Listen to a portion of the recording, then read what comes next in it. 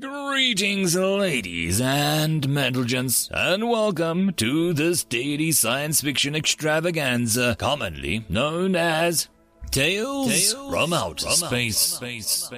Taken from the subreddit HFY. All the relevant links will be down below. And, as always, I hope that you enjoy. And if you do, please consider supporting the channel. On to the science fiction.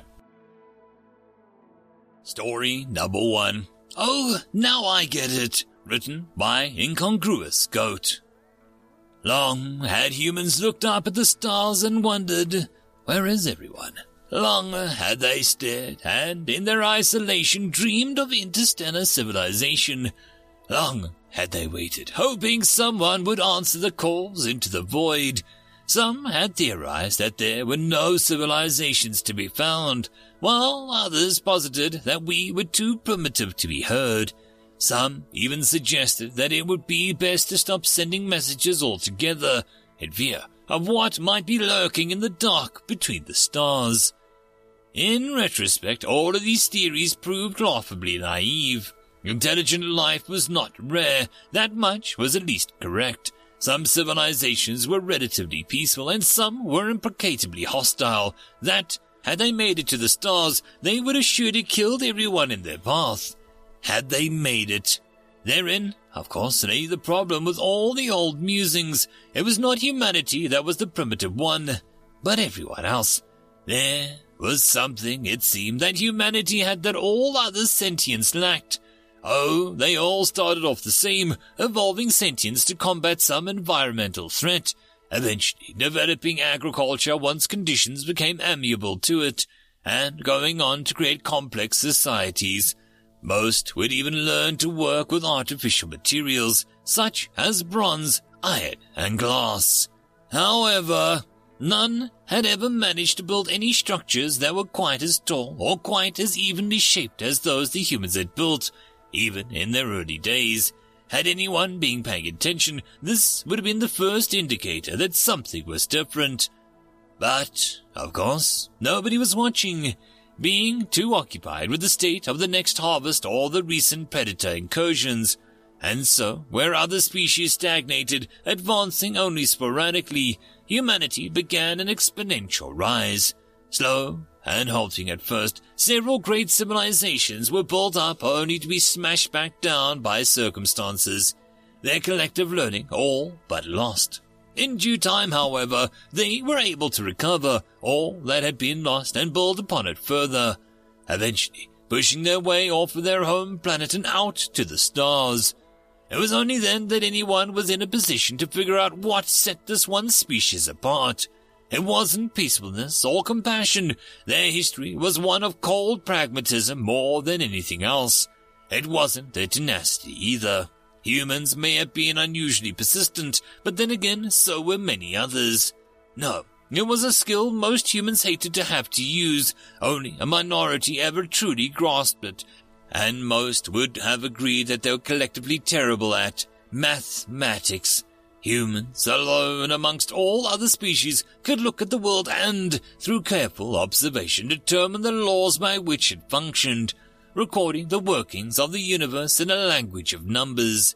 They could see a system completely unlike anything in their experience, and yet understand it, and come to predict its behavior with unerring accuracy. It was this that enabled their enormous feats of technology and logistics, this that enabled them to impose their will on the universe, to shape it to their desires instead of simply conforming to the way it already was. And when they went out amongst the stars, now they saw the plight of their brethren. Almost all were deemed beyond even their aid, save for one. They lifted us up, correcting that slight deficiency that had prevented us from truly seeing a play of numbers. They were tired of being alone in the night, and in their solitude took all their knowledge, all their understanding, and used it to set our species free. For that, a simple phrase, "Oh, now I get it," means more to us than any rousing speech or heartfelt prayer ever could. End of story. Story number 2. To Create a Warrior, written by Iceman0486. How did the acquisition go? There are complications. I never like it when you use that word with that tone. It means that something went wrong and you did more things wrong in an attempt to make it right. Well, we had to take the original. The clone expired. How?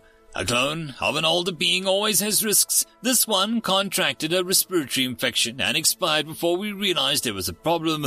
Under normal circumstances, we would have waited and produced another, but, yes, I know, unfortunate. How is, he? They're sexually dimorphic, yes? Yes, Director. How is he settling in? The translation program was complete before the acquisition was ever initiated, but the subject's command of invective is, staggering. We're learning new phrases and combinations of words by the hour. That does not answer my question. I'm aware, Director, but when he awoke he was presented with his training cadre, and he began cursing. I don't believe that he stopped once for 19 minutes. Apparently, he has begun to train our people for war, though. At least, I assume that they communicated our desire to him because he has either begun training our people or torturing them. Do you believe that cursing is a part of war preparation? Director, it has been over 10,000 years since our people fought a war. I have no idea what it takes for war preparation. I just hope this idea works. Our so-called soldiers are dying on the front at a prodigious rate. Well, at the very least, our soldiers are learning how many ways there are to enrage a human. On the plus side, the anti-aging drugs are working well on him, and he seems to be using the improved health to run the trainees until they drop, which seems to make him mad, and then they have to do some kind of lifting exercises, which they failed at. The failure seems to make him mad, which leads to further punishment. I'm not sure that is entirely accurate. What do you mean, Director? He seems to be in constant state of either irritation or outright rage with the trainees. No, not quite. I watched the recording of the last day's sessions. He told one squad that they had done well, even though they had failed to meet the time of the course that they had set. One positive word amongst 1,000 negative cannot mean that much, can it? You're missing it, Doctor. The last squad was not faster or stronger than any of the others. They stayed together through the course rather than spreading out.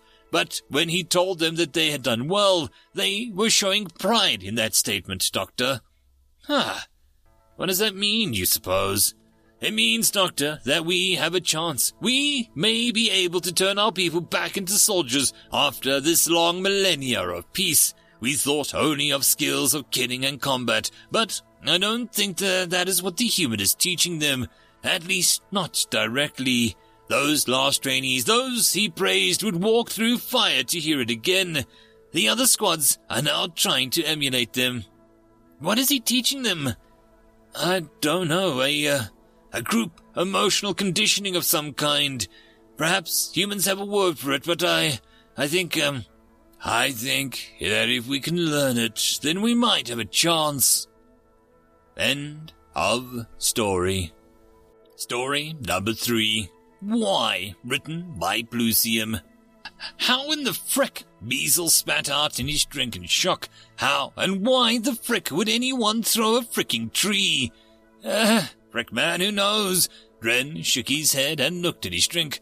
My running theory is a bunch of drunk humans wandered into a forest there in the middle of a strength competition and went frick it.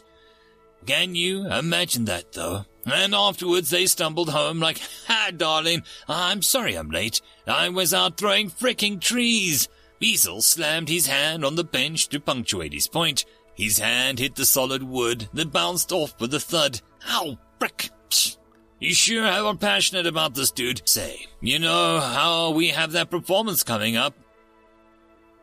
2 humans stumbled into a forest, clearly inebriated. The larger of the 2, a tall, broad man dressed in nothing but a kilt, squinting at a tree. He shaded his eyes from the bright sun filtering through the branches with his hand. He turned his attention back to the other man. Hey, Colum! He slurred out. Yeah, Lachlan. Bet you can't lift that rock there. Lachlan stumbled a bit. Huh!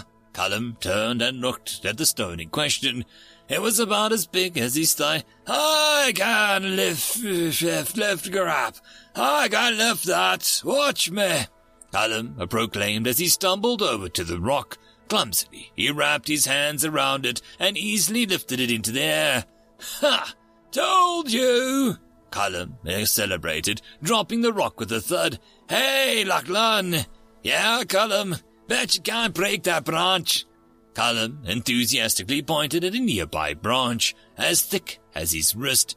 Betcha I can! Lachlan fell on his face. Watch me!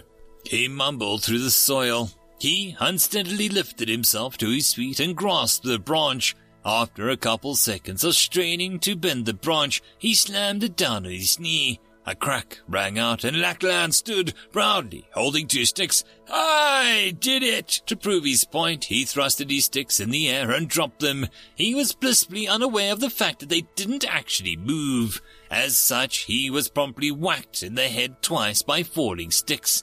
Nah, you cheated, Callum slurred. Nah, bet you can't.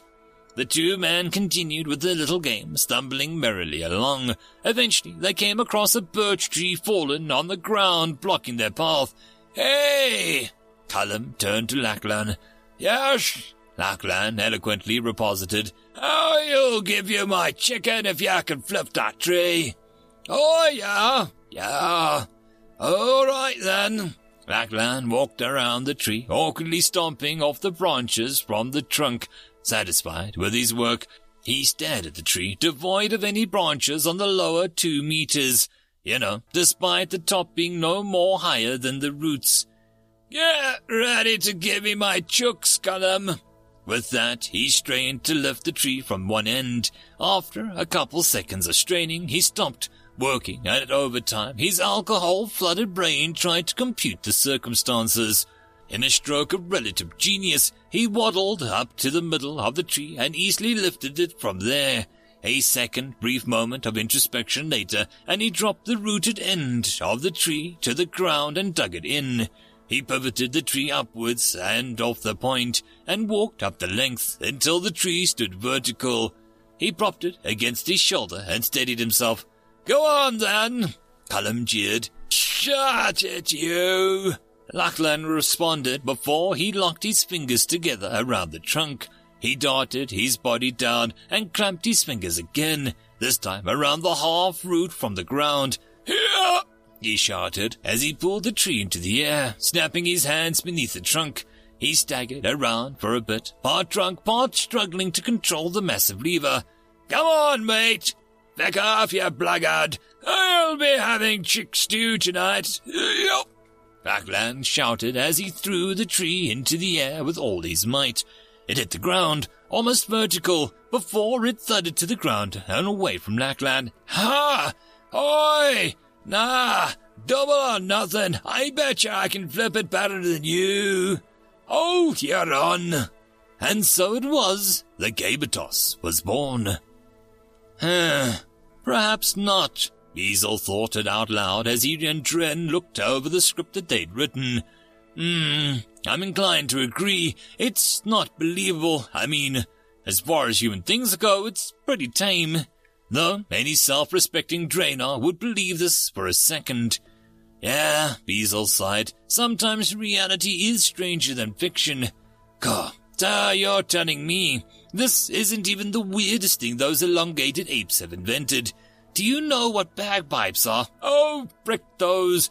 I'm convinced a drunkard decided to stick a bunch of flutes in a sheep's stomach and then blow into it. I cannot, for the life of me, think of any other reasonable explanation.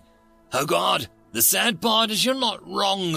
Have you heard of bloodletting? The damn things thought making the patient bleed would cure them. I swear, there is some divine intervention in those things making it to space. Did you know that they contemplated nuking their spaceships to get them to orbit? Or that as a test they decided to throw a car into space? Like, why? That summarizes the humans pretty well. Just why? Why drink Rockofeel? Why eat poison? Why cause fear for amusement? Just why? Beezle laughed. Why indeed? Why indeed? Humans. Fricking why? End of story. And that, my friends, concludes this dose of science fiction fun.